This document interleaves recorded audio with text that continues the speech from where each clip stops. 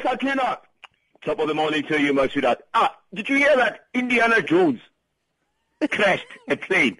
This cannot be. What's happening to the world, Sakina, when Indiana Jones crashes a plane? No.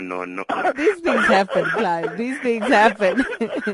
Just as the Japanese stocks, what are they showing us? They're rising as the ECB has stepped in to step up that stimulus. Yeah, but these guys, it was expected that the ECB will do that, Sakina. We're not surprised by that. But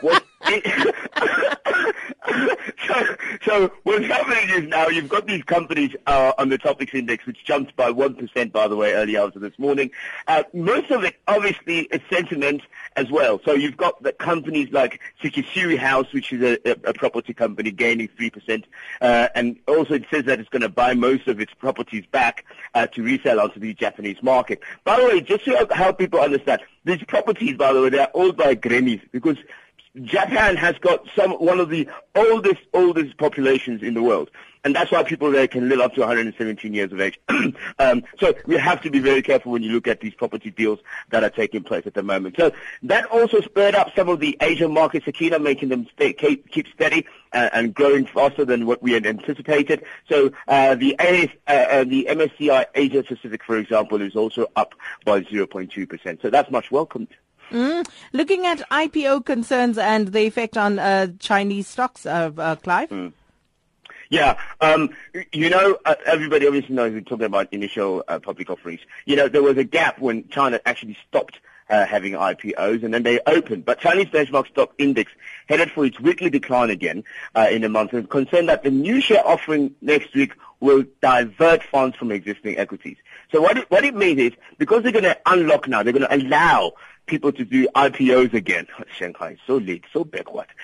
So now all of a sudden, what's going to happen is the current guys that are sitting on the stock exchange are worried that their stocks will lose momentum because those monies will be going elsewhere to other equities that will be listed as of next week. So that is a growing concern. But I don't think they should be too worried. There's enough growth for everybody. People must just learn to share.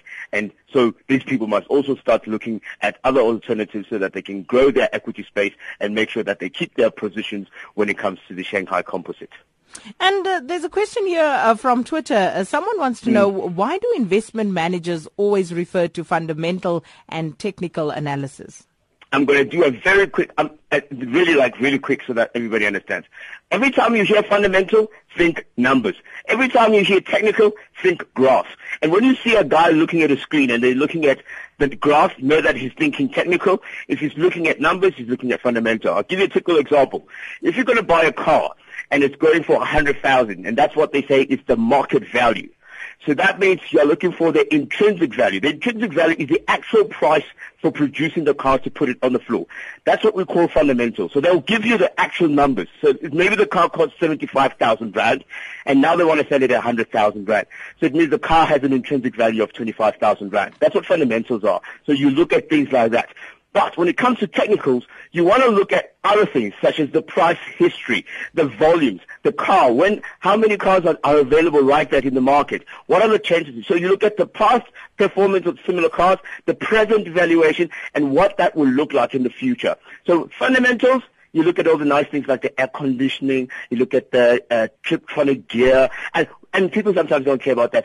But they are all costed into the price of 75,000, and that's why you want to see what the intrinsic value would be, so that you can know that what the difference would be between that and what you're actually buying it for. Technicals, we only study the past, the present, and what the possibility of that stock going forward looks like. So graphs and numbers, that's what it's all about.